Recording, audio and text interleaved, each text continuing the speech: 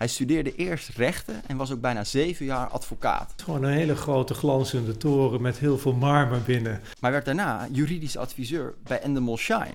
Een bedrijf dat videocontent bedenkt en produceert. Als ik er nu op terugkijk, denk ik wel eens, ik deed maar wat. Content als Big Brother, Op 1, GTST, Penosa, All You Need Is Love, Zondag met Lubach en de voetbalwedstrijden van Fox Sport. Oh, ongelooflijk veel. Het is een voortdurende ontwikkeling. Bij dit bedrijf groeide hij uit tot CEO van de Nederlandse tak, dat zo'n 500 werknemers stelt. Cascaderen door het hele bedrijf heen. En tot chairman Northern Europe, waardoor hij ook verantwoordelijk was voor de activiteiten in België, Duitsland en Scandinavië. Je staat daar onder hele grote druk, eigenlijk vanaf dag 1, om te leveren. Afgelopen zomer heeft hij na 15 jaar besloten het bedrijf te verlaten.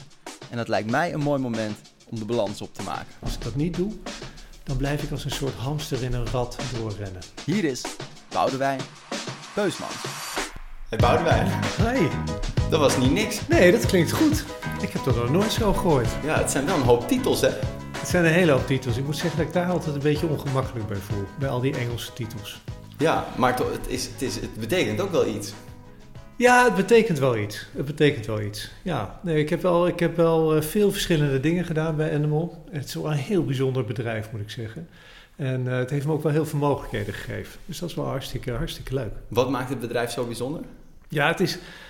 Weet je, ergens waart de geest van John en Joop daar nog steeds rond. Hè? Het is natuurlijk een bedrijf dat 25 jaar of 30 jaar geleden door hen is opgericht.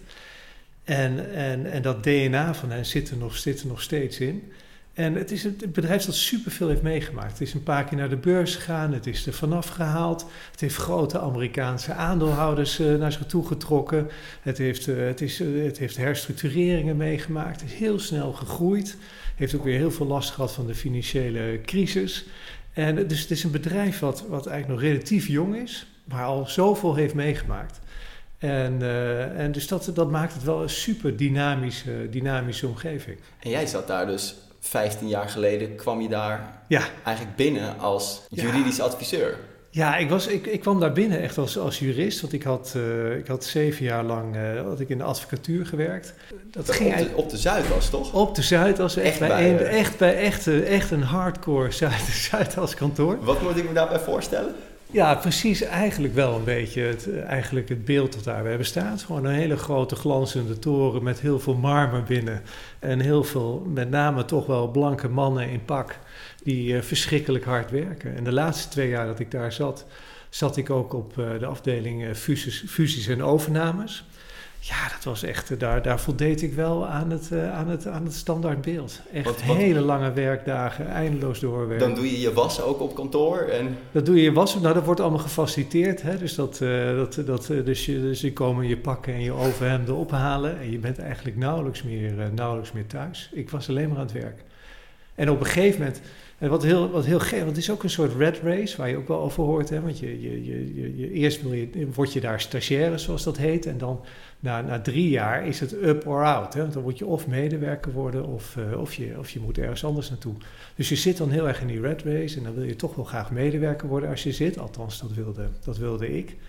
En ik bleef dan bij dat kantoor. Terwijl ik eigenlijk ook een stemmetje in me had die zei van, ik wil helemaal geen advocaat blijven. Voor mij was het eigenlijk meer een soort stap na mijn studie om verder aan de gang te gaan met rechten. Want waarom ging je rechten doen? Ja, dat is de vraag die ik me nu deze dagen ook wel veel stel. Maar ook daar is toch wel het verhaal. Ik had eigenlijk geen alternatief. Ik wist gewoon echt niet wat ik wilde.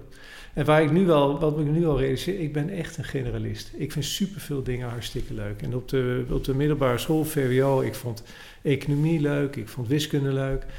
Maar ik had nergens ook een soort enorme passie voor waarvan ik dacht van, oh, dat wil ik. Dus toen ging ik echt ook maar rechten doen als een soort alternatief. Van, nou ja, dan ga ik dat maar doen. En wat leerde je er toen van dat je dan in die red race zit, zoals je het zelf omschrijft? Want het is heel hiërarchisch als ik het begrijp. Het is heel hiërarchisch en het gaat echt dan op leeftijd, hè? Echt anciëniteit. Dat is heel, heel belangrijk, dus dan kijk je daar heel erg tegenop.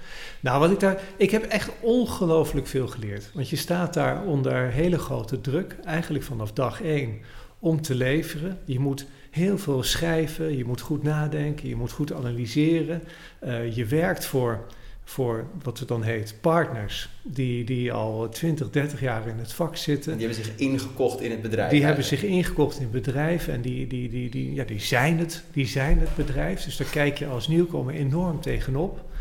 En je gaat daar heel erg in mee. Dus ik heb daar wel heel erg veel geleerd in een hele korte tijd. Maar ik heb ook wel heel veel dingen geleerd waarvan ik dacht, nou dat wil ik wel anders. Om 1 voorbeeld te geven. In die tijd werd er 0 aandacht besteed aan persoonlijke ontwikkeling. Dus het ging echt alleen maar om inhoud, vakinhoudelijke kennis, goed leren schrijven, goed leren analyseren. Maar dat ging eigenlijk helemaal niet om de vraag, hoe leer je andere dingen van jezelf? Daar werd 0 aandacht aan besteed. En was dat specifiek niet bij dat bedrijf, bij die Zuidas, bij die hiërarchie, of was dat überhaupt toen nog niet echt een ding? Het was überhaupt toen nog niet echt een ding en al helemaal niet bij dit soort kantoren, denk ik. En dat is nu wel aan het veranderen. Je merkt dat dat onderwerp steeds belangrijker wordt, ook bij dit soort kantoren. En dat is denk ik een supergoeie ontwikkeling. Want je hebt persoonlijke ontwikkeling en je hebt talentontwikkeling. Ja.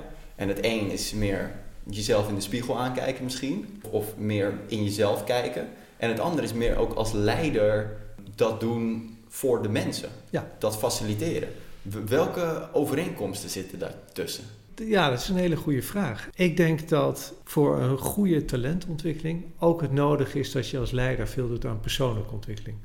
Want op het moment dat je goed in jezelf kijkt en weet hoe het werkt en ook weet hoe je in je kracht kan komen te staan als leider, dan ben je denk ik ook in staat om de omgeving te creëren voor de mensen om je heen. Om datzelfde te bereiken. En ik denk ook op het moment dat je zelf ervaart wat de kracht is van persoonlijke ontwikkeling, dan zul je het ook als leider veel hoger en sneller op de agenda zetten. Ik ben er echt van overtuigd dat het gewoon het allerbelangrijkste onderwerp is. Dat er is voor een leider. Het gaat echt om het talent. Het gaat echt om het talentontwikkeling. En je kunt een bedrijf niet laten groeien als je niet ook het talent dat je hebt laat groeien.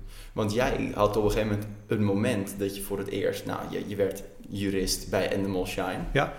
Heet het al Endemol Shine toen? Nee, toen was het gewoon Endemol. Endemol. Ja. En toen kwam er een moment dat jij voor het eerst ook leiding ging geven. Ja. Hoe was dat? En wat betekent leiderschap voor jou? Ja, toen eigenlijk heel weinig, moet ik je heel eerlijk zeggen. Toen was het echt meer een soort rol, een soort functie.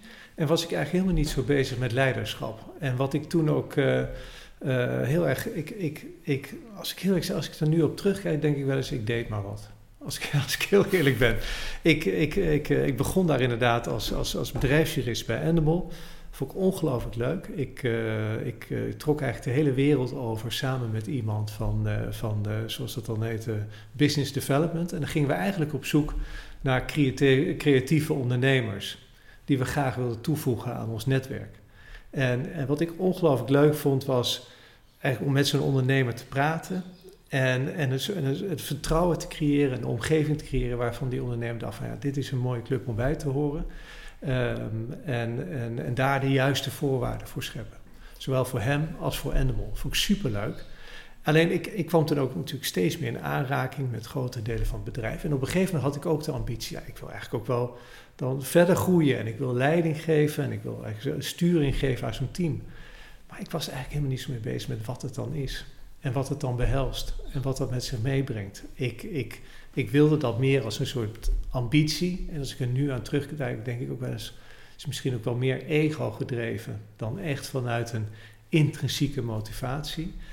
En ik denk dat de onderliggende drijfveer voor mij, en die heb ik eigenlijk altijd wel gehad, is dat ik wel heel graag impact wil hebben op de uitkomst. Ik vind het wel erg fijn om beslissingen te kunnen nemen en daar verantwoordelijkheid voor te nemen. Maar je kan zeg maar de ambitie hebben. Dat is één ding, denk ik. Ja. En dan kunnen de kansen je gegeven worden. Dat is een tweede ding. Ja.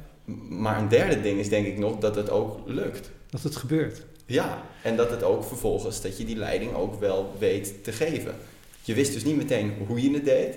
Heb je veel fouten gemaakt? Oh, ongelooflijk veel. Ja, ik heb ook wel eens gehad. Ik weet het wel heel goed, er was ook we hadden ook een keer een kerstborrel bij Endemol Shine Nederland, was dat later. En toen kreeg ik ook de vraag, Boudewijn, wat zou je nou anders doen? En toen zei ik ook, bijna iedere beslissing die ik heb genomen, zou ik nu anders nemen met de kennis van nu. Het is een voortdurende ontwikkeling. En het is gewoon een hele steile leercurve. En zeker ook in leiderschap. Kan je een voorbeeld geven?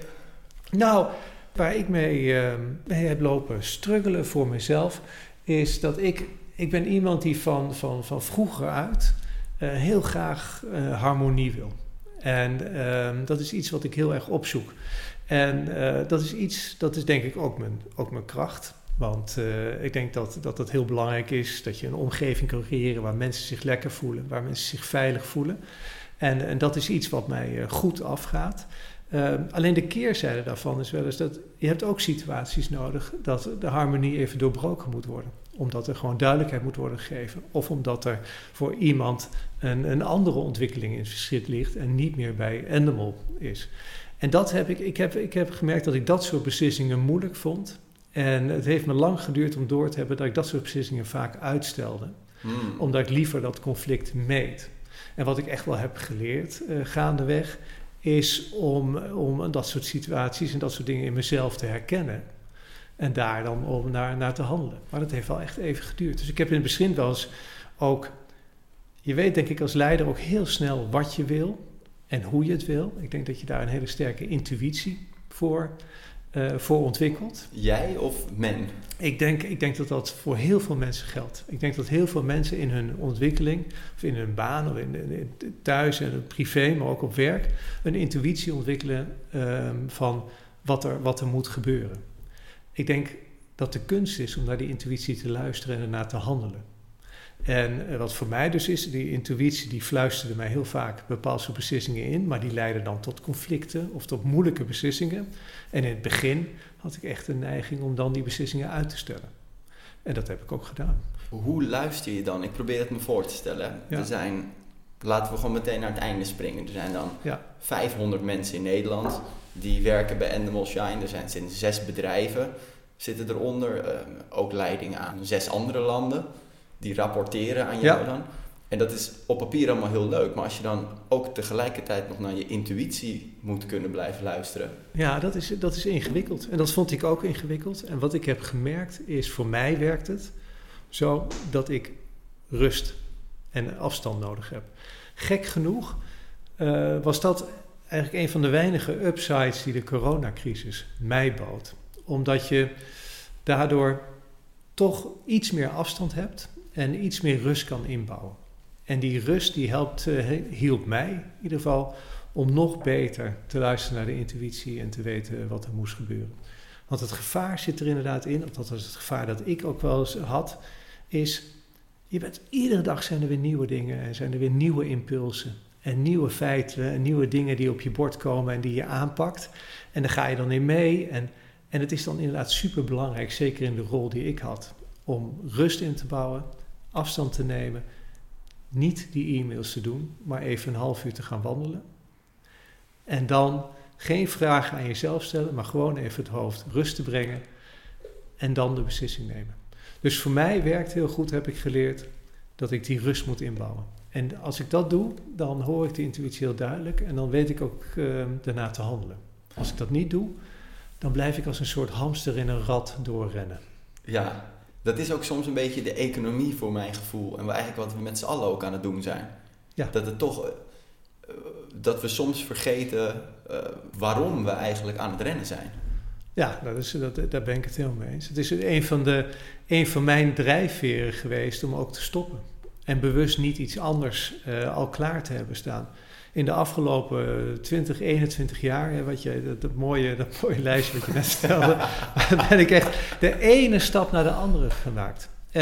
En die keuzes zijn niet altijd super bewust. Soms kwamen ze gewoon op mijn pad. En ook binnen Endemol en later Endemol Shine waren dat ook een soort logische opeenvolgende stappen. Maar eigenlijk zaten daar heel weinig pauzes tussen van, waar ben ik eigenlijk mee bezig? Is dit nog steeds mijn koers? En weet ik eigenlijk voor mezelf wel waarom ik dit doe? En die rust inbouwen, dat is denk ik super belangrijk. Hoe kon het toch lukken zonder dat je soms echt wist waarom je het precies deed eigenlijk? Het is niet altijd heel erg duidelijk wat je intrinsieke motivatie is. Maar er zijn natuurlijk heel veel dagelijkse redenen waarom je dingen doet. Want je denkt misschien, wat een supermooie kans. En nu moet ik deze kans pakken, want ik weet niet zeker of die dadelijk nog een keer komt. Heel vaak heb ik ook wel eens de indruk dat heel veel van dit soort keuzes of stappen die je dan maar achterin volgen, zullen ook wel een beetje angstgedreven zijn. Bijvoorbeeld de angst, als ik dat nu niet doe, weet ik niet of die dadelijk nog komt. Of je hebt ook wel eens de kans dat je denkt, die positie komt nu vrij, ik moet hem nu pakken. Als ik nu eruit stap, weet ik misschien helemaal niet meer of ik dadelijk een baan heb. Dus laat ik maar doorgaan. En ik denk dat zo heel veel mensen maar door blijven gaan.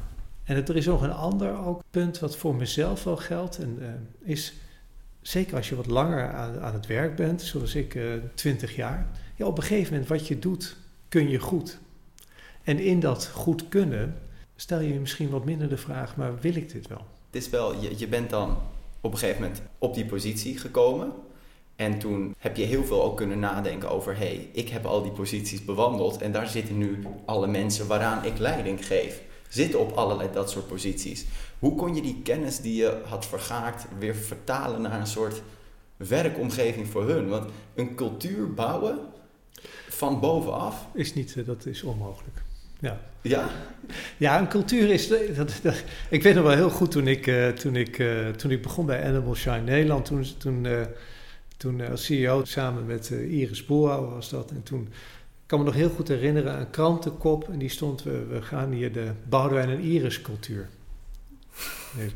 En achteraf dacht ik, dat is echt zo onjuist. En cultuur is natuurlijk gewoon een optelsom van alle gedragingen en normen en waarden die in een bedrijf zitten. Het is wel zo dat je daar natuurlijk verandering in kunt proberen aan te geven. Dat je met elkaar probeert een kompas te definiëren. En dat je probeert nieuwe elementen aan die kompas toe te voegen. En dat we proberen, ieder voor zich, in de dagelijkse keuzes die we maken, dat we zeggen, we namen altijd die keuze op deze manier, maar laten we nu proberen met z'n allen de keuze op een andere manier te maken. Met 500 man is moeilijk vergaderen. Is super ingewikkeld, dus iedereen doet dat voor zichzelf. Dus je creëert een kompas, maar iedereen vertaalt die kompas voor zijn eigen keuzes. En iedereen maakt dagelijks tientallen keuzes, bewust en onbewust. En wat ik denk dat het beste werkt is als je gewoon heel helder hebt, wat is die kompas? En laat mensen maar hun eigen keuze daarop maken. Maar probeer op die kompas een bepaalde richting te geven. Hoeveel invloed heb je dan echt als leider op zoveel mensen? Kijk, je hebt geen invloed op 500 man, dat geloof ik helemaal niet. Maar je hebt wel invloed je zet een strategie, je zet een koers, je zet waarden en normen. Je hebt invloed door zelf het juiste voorbeeld te geven. En ik geloof er heel erg in, en daar heb ik ook wel veel tijd en energie in gestopt, dat die invloed ook moet cascaderen door het hele bedrijf heen. Dus de manier waarop ik degene die rechtstreeks aan mij rapporteerde aanstuurde, welke onderwerpen ik daar adresseerde, welke doelstellingen ik daar definieerde en aan die leidinggevende vroeg, ik wil dat jullie dit ook doen voor jullie team. En zo probeer je door het hele bedrijf heen een bepaalde lijn uit te zetten en een bepaalde koers op te gaan. Maar het is niet zo dat je als leider voor een groep van 500 man staat en zegt, jongens, we gaan links en dat er naar links gaat. Dat is per definitie niet zo. Sowieso heb ik wel inderdaad, merk je ook dat er in zo'n hele groep die luistert, is er een beperkte groep die denkt, yes, dat gaan we doen. Er is een hele grote groep die denkt, zien wel, dit is weer leidersnummer zoveel, dus we geloven het wel. En er is een groep die de kont tegen de krip gooit. Ik heb vooral het gevoel dat je het moet zijn, als ik je zo hoor. Ja, de uitdaging is, en dat is ook voor mij gewoon echt een leerproces, en dat is een doorlopend leerproces, dat je inderdaad de leider bent, gewoon die je bent. Dat je niet probeert iets na te doen of iets te zijn, of dat je probeert jezelf te vormen naar een voorbeeld dat je hebt. Het is een beetje een holle frase misschien, of het is misschien een kreet, maar het is echt authenticiteit. Dus ik denk, hoe meer je gewoon jezelf kan zijn en daar het vertrouwen uit kan putten, dat wat je zelf bent, dat goed genoeg is voor die rol, hoe meer je gewoon de leider bent. En dat is denk ik een proces. Dat komt met de tijd, dat komt met reflectie, dat komt met feedback vragen en dat komt ook met heel vaak doen. Je hebt dus eigenlijk die transitie zelf gemaakt. Ja. Van misschien iets meer buitenkant red race naar authenticiteit en naar het zijn.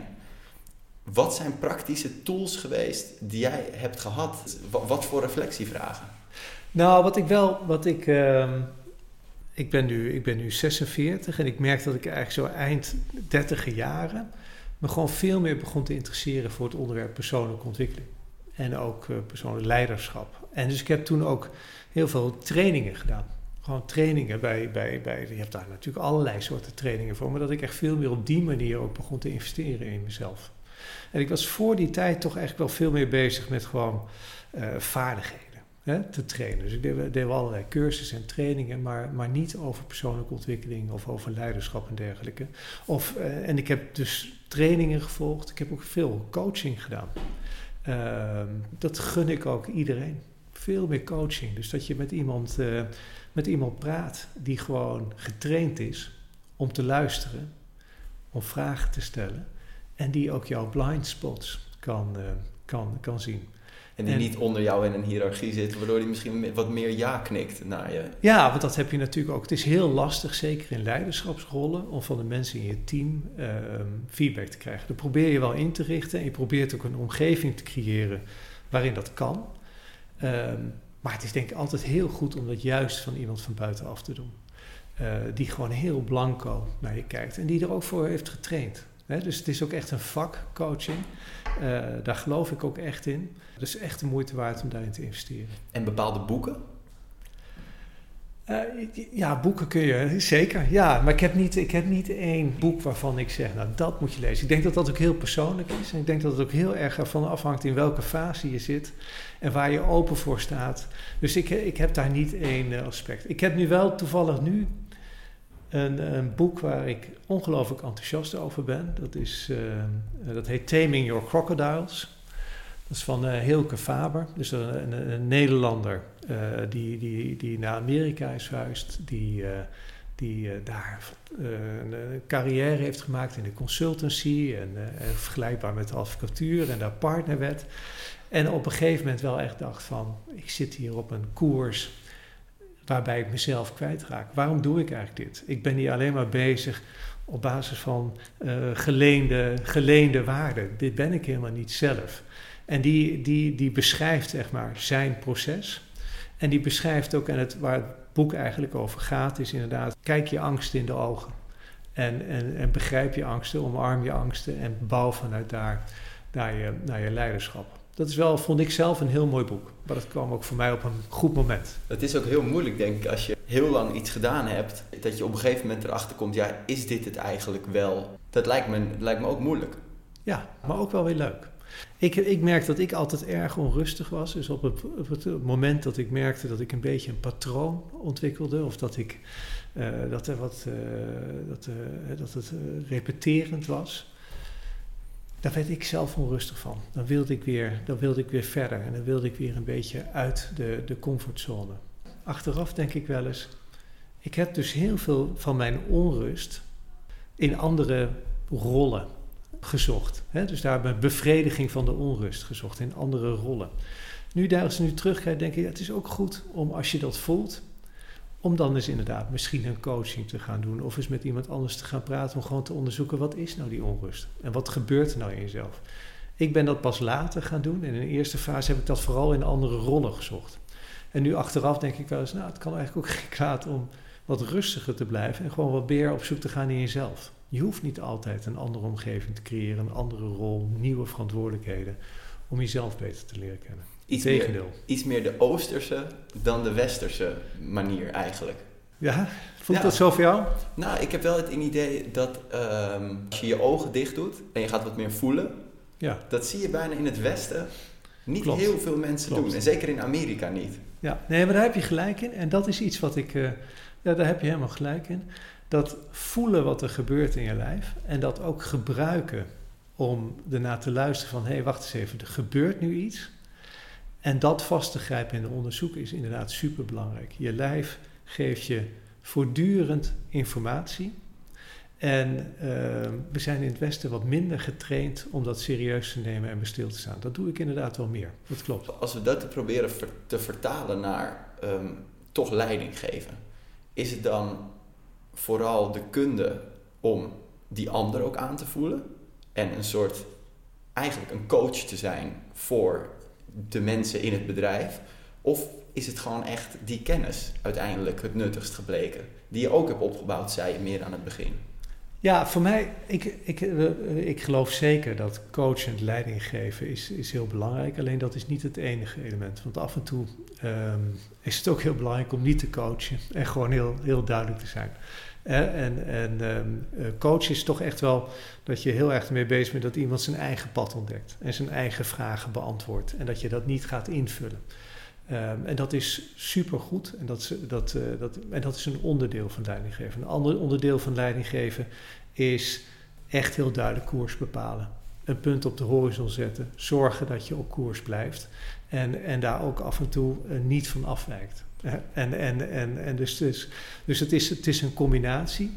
Alleen ik geloof er wel in dat voor mij is het een hele belangrijke kracht en drijfveer geweest. Dat ik heb gemerkt hoeveel gelukkiger ik eigenlijk werd naarmate ik mijzelf beter kende en begreep. En hoeveel meer energie ik daardoor had in wat ik deed op mijn werk, maar ook thuis. Om dat eigenlijk in te zien van, ja, maar dat is zo'n belangrijke sleutel tot succes voor een bedrijf. Dat het echt wel mijn focus is geweest om daar waar ik leiding geef, daar heel veel tijd en energie in te stoppen. En dat eigenlijk tot mijn belangrijkste prioriteit te maken. Maar dat is een waanzinnig dunne lijn. Tussen aan de ene kant, ja, wat je zegt, mensen helemaal in hun kracht te zetten. Maar die kracht hoeft niet per se de koers te zijn van het bedrijf. Nee, en dan ga je uit elkaar. En dat is helemaal goed. Ik denk dat we daar, en ik denk sowieso dat we daar veel meer naartoe gaan. Dat voor werknemers en voor mensen veel meer een reis wordt. Waarbij je tijdelijk gewoon aan boord springt bij de trein Endemol Shine of Bunny J. En daar via, nu komt er op het rangeerterrein een afslag voor mij. En dat is prima. Sterker nog, ik gun dat gewoon ongelooflijk veel mensen, dat je die vrijheid voelt om naar jezelf te luisteren. Maar ik gun dat ook bedrijven, dat ze daar veel duidelijker in zijn. Het is echt een belangrijk aandachtspunt, dat met in het Engels performance management, is echt belangrijk en enorm ondergewaardeerd. En zeker ook in de mediasector, als ik eerlijk ben. Namelijk dat je dus als leider de tijd neemt om na te denken, oké, wat zijn nou eigenlijk mijn doelstellingen? Wat wil ik nu eigenlijk met mijn team? Wat wil ik nu eigenlijk dat de verschillende mensen doen? Daar de rust voor nemen om daarover na te denken. En dan vervolgens ook de rust nemen om daarover te praten met de betrokkenen. En gedurende het jaar door reflectiemomenten in te bouwen van zitten we op koers en gaat het goed? En wat super moeilijk is, gedurende het jaar ook zeggen, het gaat niet goed. Het gaat niet goed. Ik merk dat je het moeilijk, lastig vindt X, Y en Z om te doen. En ik merk eigenlijk steeds meer dat je niet op je plek zit in de koers die wij nu varen. En dan het gesprek aangaat. Daar moet je heel veel tijd en energie in stoppen. En wat ik heel erg heb gemerkt, ook bij mezelf, is dat je daar gewoon veel te weinig tijd voor hebt. Dat is alsof dat niet het belangrijkste onderdeel is van leiderschap. Daar je tijd en prioriteit aan geven. Ik stelde aan het begin de vraag wat de overlap is tussen persoonlijke ontwikkeling en talentontwikkeling binnen een bedrijf. En ook mensen in hun kracht zetten binnen een bedrijf. Maar eigenlijk zijn die dingen dus gewoon vrijwel hetzelfde. Ook tijd inbouwen voor reflectie maar soms ook hard zijn. Ook naar jezelf toe en je angst ingaan. Ja, absoluut. Het een kan ook niet zonder het ander. En dat hele leren zit hem dus vooral in de praktijk. En al die managementscholen. Ik zeg, leren in de praktijk. Zoek mentoren. Zoek gewoon mensen die ervaring hebben. Schrijf ze gewoon een e-mail. Zou je mij willen begeleiden? En kan ik af en toe met je klankborden over dingen waar ik tegenaan loop. En investeer in coaching. In jezelf goed begrijpen. Toch nog één ding. Want jij bent fan van Big Brother. Toch? Ja. En dan ben je 15 jaar bij Endemol Shine geweest. Toen was het 15 jaar lang niet op televisie in Nederland. Ja. Over de hele wereld was het op tv, behalve in Nederland. En dan op het moment dat jij stopt, komt het weer in Nederland op tv. Ja. Was dat een soort ding van ik wil het als consument zien? Of was dat een soort ding van... Nee, ik kan je vertellen, zo'n proces om Big Brother terug te krijgen, dat is een proces waar echt heel veel tijd overheen gaat. Toen ik begon in 2006 was een van de grootste ambities, Big Brother moet terug in Nederland. Die titel moet gewoon terugkomen in Nederland. En de afspraken om hem terug te brengen, die zijn gemaakt toen ik er nog was. En dat is wel een van de elementen waar ik super trots op ben. Dus jij gaat met een goed glas rode wijn zitten als het op tv komt? Ik ben echt heel erg nieuwsgierig. Ik ben heel erg nieuwsgierig naar hoe Big Brother nu inderdaad door het team vertaald gaat worden en ook door het publiek wordt ontvangen. Ik vind het een super bijzondere titel en ik denk dat die in elke fase relevant is. Voor ik het vergeet, wat is het beste advies dat jij kan geven over je weg vinden in de creatieve wereld? Ik heb niet voor iedereen advies, want het ligt helemaal aan waar je vandaan komt. Wat voor mij in ieder geval heel goed heeft gewerkt en wat ik altijd heb gedaan is, ik heb altijd met enorm veel respect en bewondering gekeken naar de creatieven. Naar de mensen die daadwerkelijk de vertaling moeten maken van een verhaal, van iets dat je in het hoofd zit, naar op beeld of op papier dat te krijgen. En ik heb altijd wel heel sterk het gevoel gehad en het respect gehad dat dat een super kwetsbaar proces is geweest. Dus al iedereen die zeg maar niet zelf een creatief is, maar juist eromheen, is daar dat goed aan te vullen en aan te voelen en het proberen een omgeving te creëren waarin die creatieven goed hun werk kunnen doen, is denk ik super belangrijk als je als niet-creatieve je weg wil vinden in de creatieve wereld. Dat vind ik een hele mooie toevoeging. Ik ben benieuwd wat je allemaal nog gaat doen. Dankjewel. Ik ook. Ontzettend bedankt. Jij bedankt. En jij bedankt voor het luisteren naar de BMY Joost Mag Het Weten podcast. Als je nou een tip hebt voor een gast of een andere soort top, trick of treat, laat het vooral weten via @broadcastmagazineyoung op Instagram of @JoostKoning. Het wordt gewaardeerd. Heb een hele goede week en heel graag tot de volgende. Ciao. Deze podcast werd mede mogelijk gemaakt door Broadcast Magazine. Naast een vakblad in print, uitgegroeid tot een breed platform aan activiteiten waarmee de slogan midden in de media alle recht wordt aangedaan. Kijk op www.broadcastmagazine.nl.